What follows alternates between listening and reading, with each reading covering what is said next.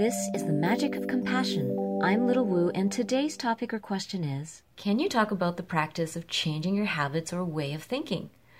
Usual definition for habit is an acquired behavior regularly followed until it has become almost involuntary. I love seeing someone transform their life from small habits to major shifts in the way they live or the way they are in the world. And that can be in relationship, career, or philosophy.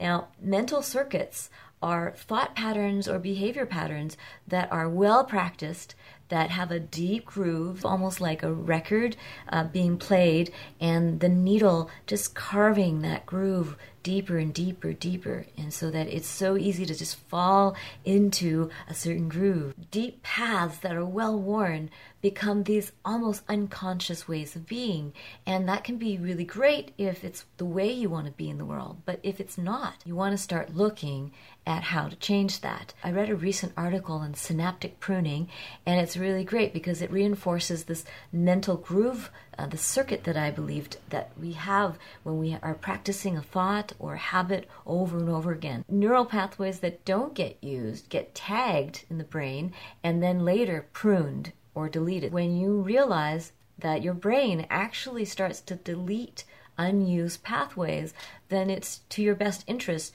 to really be conscious of when to use and when not to use a certain action or thought. The 4 steps that I recommend would be first, number 1, to create recognition.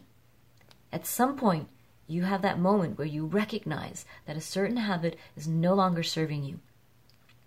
And instead of getting frustrated, angry, or ashamed about it, you can just treat it like a little cute puppy who hadn't just not been trained yet. And so you're not going to get angry at the puppy. You're just going to say, hey, I'm going to give you more attention. And so that recognition is about attention. It helps to lay out your attention even further by being really clear on all the reasons why this habit is not serving you or others around you. And after you're aware of all those reasons, it's easier to be attentive to it. It's easier to change something when you are really awake to it. The second step is then to create a clear desire. What do you want to do instead? What is the new pattern or new habit that you wish to create? And so this, then a similar thing is to lay out all the ways in which this new behavior will serve or benefit you and others. Third thing is to create a new ritual. Find a pleasing way to embed this new way of being in the world into your life. Set yourself up for success by making it really simple and clear. Think of things to make it fun and colorful, enjoyable. Test and try rituals. Try different ones. If one doesn't work or doesn't please you, then you can try a different one. Number 4, create consistency.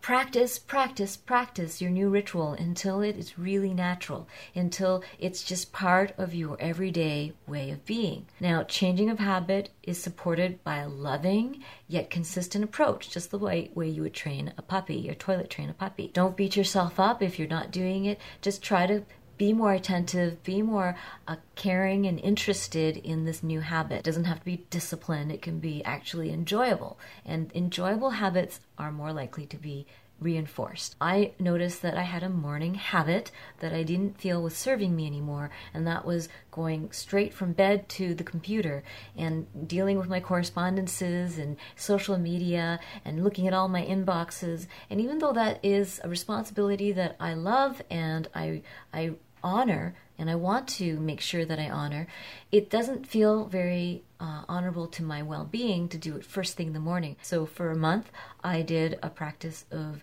sitting by the fireplace and drinking water and just laying low and meditating for an hour before I start any of my computer work.